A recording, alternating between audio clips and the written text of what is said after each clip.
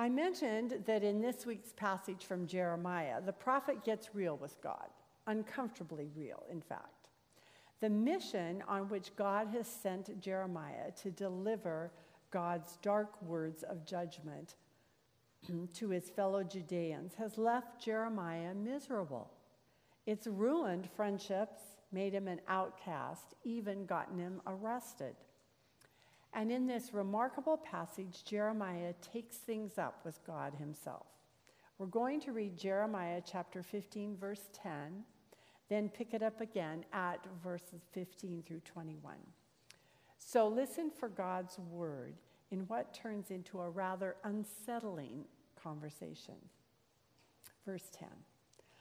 Woe is me, my mother, that you ever bore me, a man of strife and contention to the whole land. I have not lent, nor have I borrowed, yet all of them curse me. And continuing on in verse 15. O Lord, you know, remember me and visit me, and bring down retribution for me on my persecutors.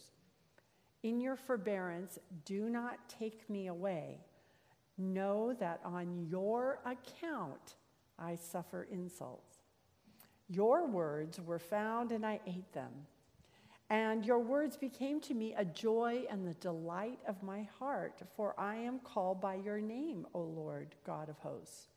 I did not sit in the company of merrymakers, nor did I rejoice.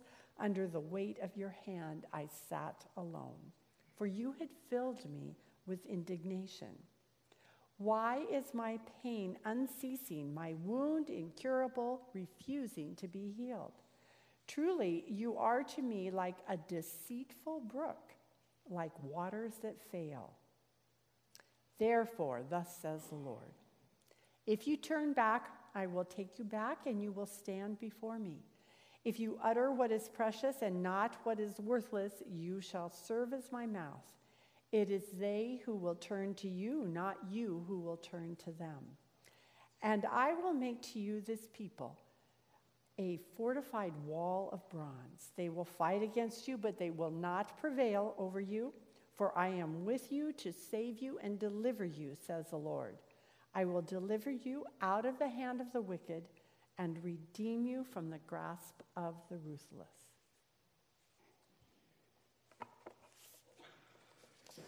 So every year, the job search website Indeed.com publishes a list, and it is taken from the extensive data that they have, and it's a list of the 10 career fields that report the most job satisfaction. These are the 10 happiest kinds of workers. For instance, this last year in 2019, they reported among the top 10 physical therapist, flight attendant, welder, firefighter, and chiropractor.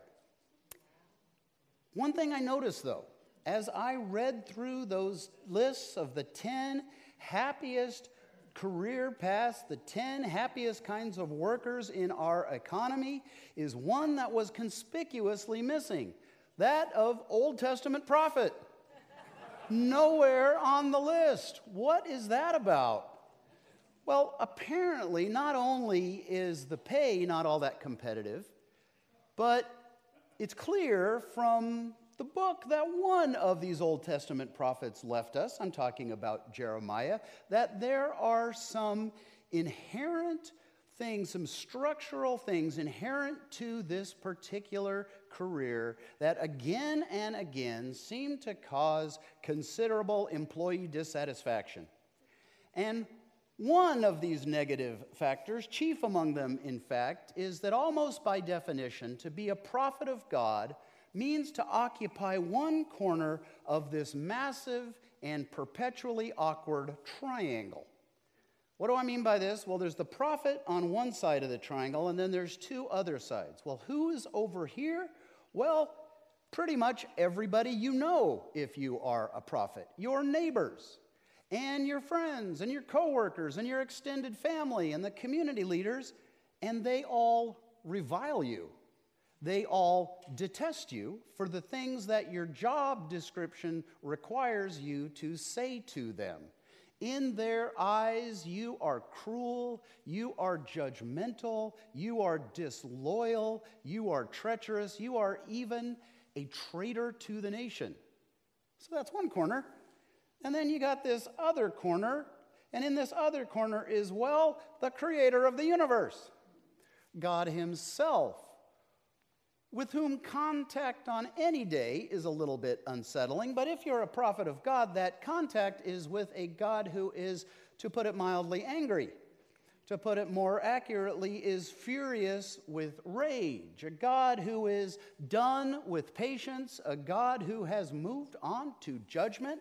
And because this God happens to be the Lord of armies and empires and history, has some rather destructible tools at his disposal, at the service of his white-hot anger. So there is this awkward triangle.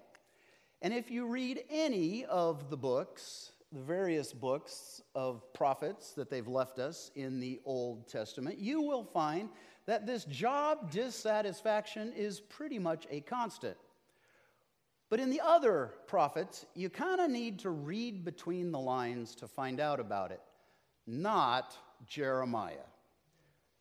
More than any of the other prophets, Jeremiah tells us in absolutely clear terms just what he thinks about this job that he has been given. And it's basically, take this job and, well, you can fill in the rest. That is clear from this first verse of the passage that Meg just read, where Jeremiah says, "Woe is me, my mother, that you ever even bore me." This is a guy who could use some career counseling, right? So our passage this morning is one of 7 short first-person memoir poems. And these are characteristic and unique to the book of Jeremiah. We're just choosing one, and this is from chapter 15, and we're using it as a sample of these 7 particular passages. And traditionally, if you read commentaries, these are known as the confessions of Jeremiah. Except he's not really confessing anything. He's not confessing sins. He's not confessing his own faith. So a better term might be Jeremiah's complaints, or Jeremiah's laments, or maybe even his job dissatisfaction rants, which would be disconcerting enough, but each of these 7 complaint poems are actually written as direct address to God, which means they are prayers, but they are prayers of deep hurt and frustration and anger and accusation. In a word, these are confrontation with God. It is on your account, O God, that I suffer insults. Now, if you read the entire book of Jeremiah, you will discover that Jeremiah has an editor. He has an assistant, Baruch, who it seems, apparently, is the one who is recording and arranging Jeremiah's spoken poetic oracles into the literary text that we now have in our Bibles. And I could imagine Baruch giving his boss some editorial advice. "Boss," I could hear Jeremiah saying, "I really think that you should leave these lament poems out of the final edition of your book. Now, I know that they express what you feel inside. I get that. But I don't think your readers are really going to know what to do with these poems. I mean, direct confrontation with God? Really? Jerry, these poems, they're borderline blasphemous. They are sacrilegious. They're just disturbing. If you leave them in, you're going to end up with a stained reputation," which is pretty much what happened. To this day, in fact, there is an English noun named after Jeremiah. It's not one that we use a whole lot, but you'll run into it from time to time, a Jeremiad. A Jeremiad is a long, mournful complaint. It is a list of woes. And by including his original Jeremiads in his final book, Jeremiah did end up earning himself a reputation. He even earned a nickname. Jeremiah is known as the Weeping Prophet. And that's reflected in Rembrandt's famous painting that you can see in the background of this slide. All because Jeremiah insisted on including these 7 unsettling laments in his book. Laments which then countless generations of scribes copied as part of the biblical text, so that each one of us, when we carry around our Bibles, are actually carrying around the words of these 7 rather audacious confrontations with God. Now, I suppose that it's possible that the Holy Spirit, whose hand guided the formation of the Bible that we now have, made a mistake allowing these 7 poems to get through the editorial filter. But I don't think so. Instead, I want to suggest this morning that these 7 unsettling poems in which Jeremiah pretty much has it out with God, rather counterintuitively model for us what an authentic relationship with God looks like.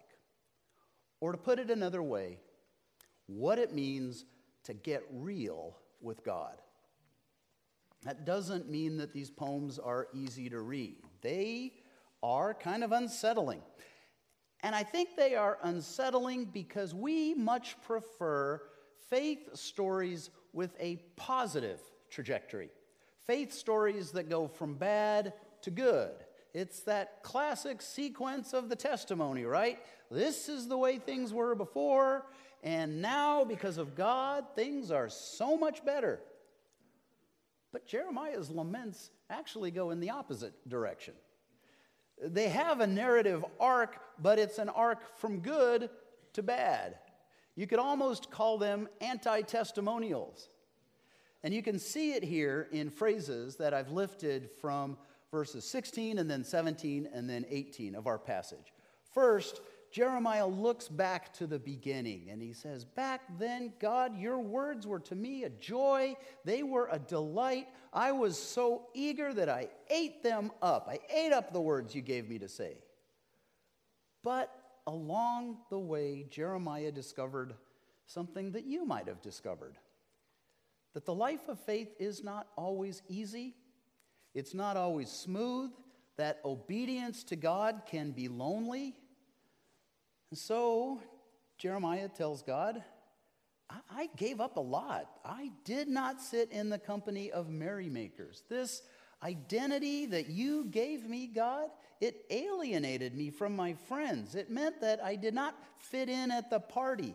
I sat alone, Jeremiah poignantly tells God. In fact, it was a lot worse than that.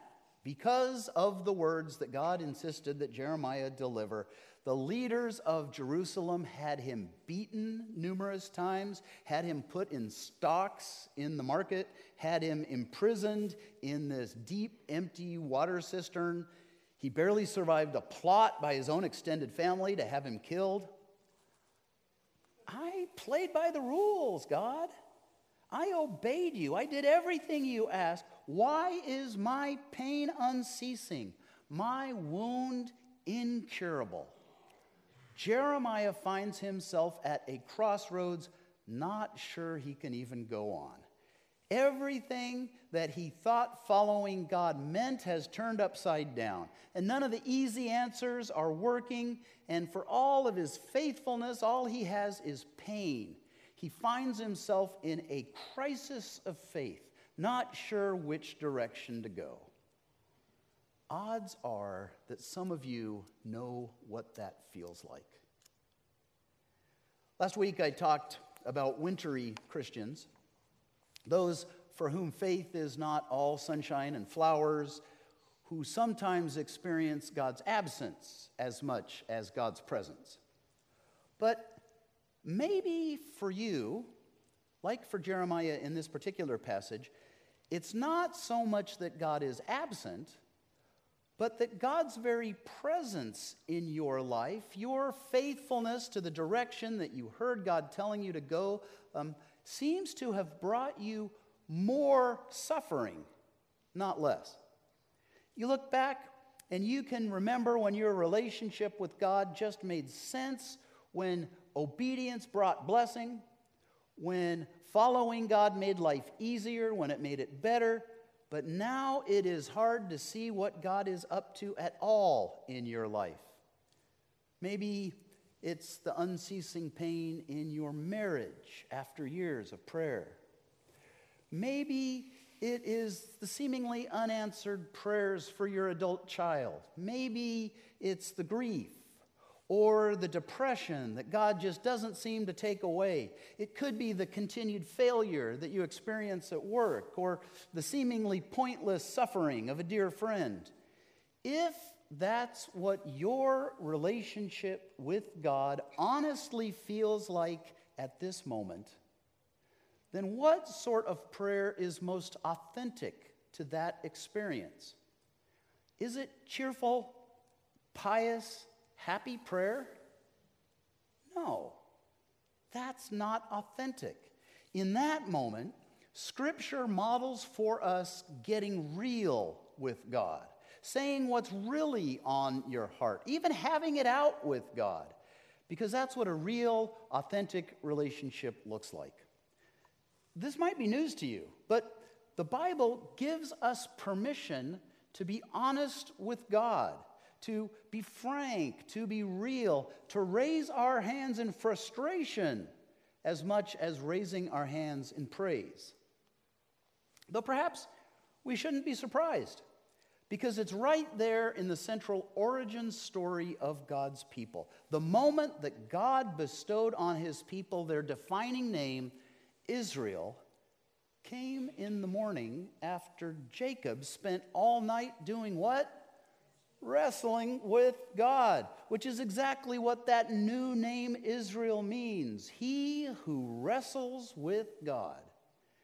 And while Scripture contains all sorts of straightforward praise and pious devotion, it also contains a good deal of faithful people wrestling with God. 40-some Psalms of Lament, or the bewildering books of Ecclesiastes or Job.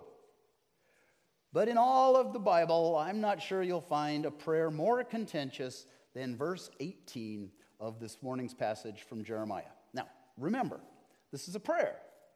This is a direct address to God. And this is a verse in the Bible. And what does Jeremiah say to God? You are to me like an aksav. And that's a Hebrew word which literally means liar, but apparently also refers to a tricky brook that dries up in the desert when you really need it. You, God, are like waters that fail. You're like an undependable stream that disappears on me. Can you say that to God? Back in the campus ministry in Colorado, where Debbie and I got to know each other, we had a cheeky gesture that we'd sometimes make, and it was a modification. I don't know if you remember the L for loser forehead sign that was popular back then. Well, we changed it, we modified it, and it was a lightning bolt to the head that we would use to acknowledge that we were saying something that edged dangerously close to blasphemy. Well, perhaps Jeremiah should have made that sign as he prayed this prayer. Or a similar prayer a few chapters later, Jeremiah 27. And this is when Jeremiah was imprisoned in that cistern.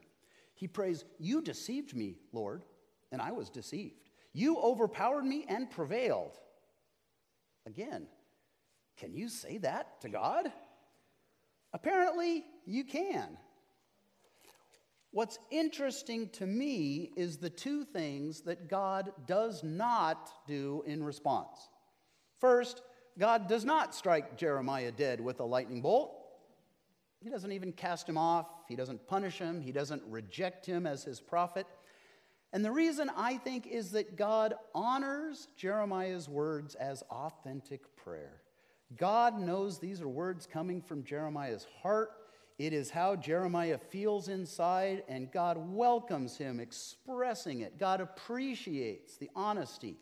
I think God prefers this to simpering phoniness or to empty pleasantries.